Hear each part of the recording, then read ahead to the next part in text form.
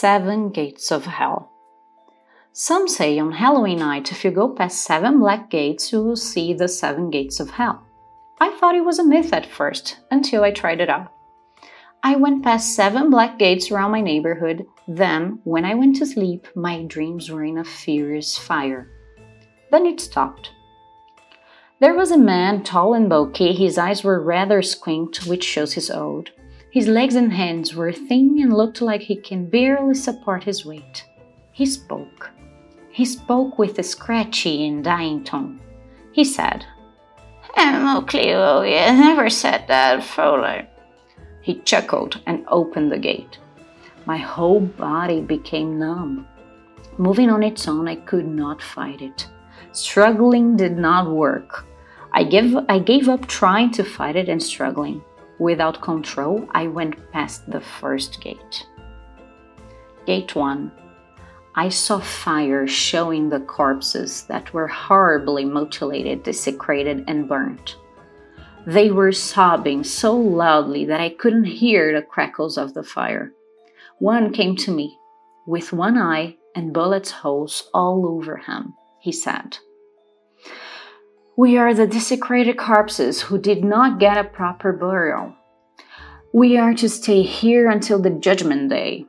I went past him and to the second gate. It was in a building.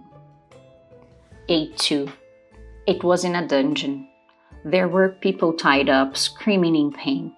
One was being sawed in half very slowly, and his body kept healing, ready to be sawed again. One was in the Iron Maiden with the door being closed and opened, and the body looked as normal as ever.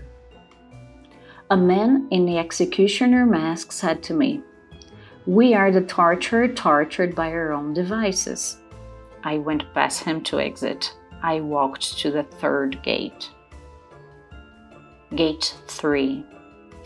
This time I was in a forest. This time it was silent except for a few yells. There was a man hanging from a noose. Another one fell off a cliff, reappeared, and fell off a cliff again. I was running. I was running away from what I saw. A horribly burnt woman chasing after me. I already knew what this one was. These were the people who committed suicide. I ran into the fourth gate. It was in a palace. Gate 4. I was in there. I saw emperors, politicians, and really wealthy people. An emperor was being gnawed by lions. When the lion ripped a limb out or slashed him, the part grew back. A politician was being beaten by what looked like shadows in prisoners' clothes. A man in a suit came to me and said, "We are the corrupted people. The people who used our power to help ourselves, not the people." I walked to the next gate, the 5th. Gate 5. I was in another room. There was a man tied up on a bed, lashed by floating spiky leather whips. A woman was being burnt by a lighter, but her screams and cries were muffled by a cloth that was used as a gag. A rather large man came up to me and said, "We are the rapists and the sex offenders paying off our crimes on earth."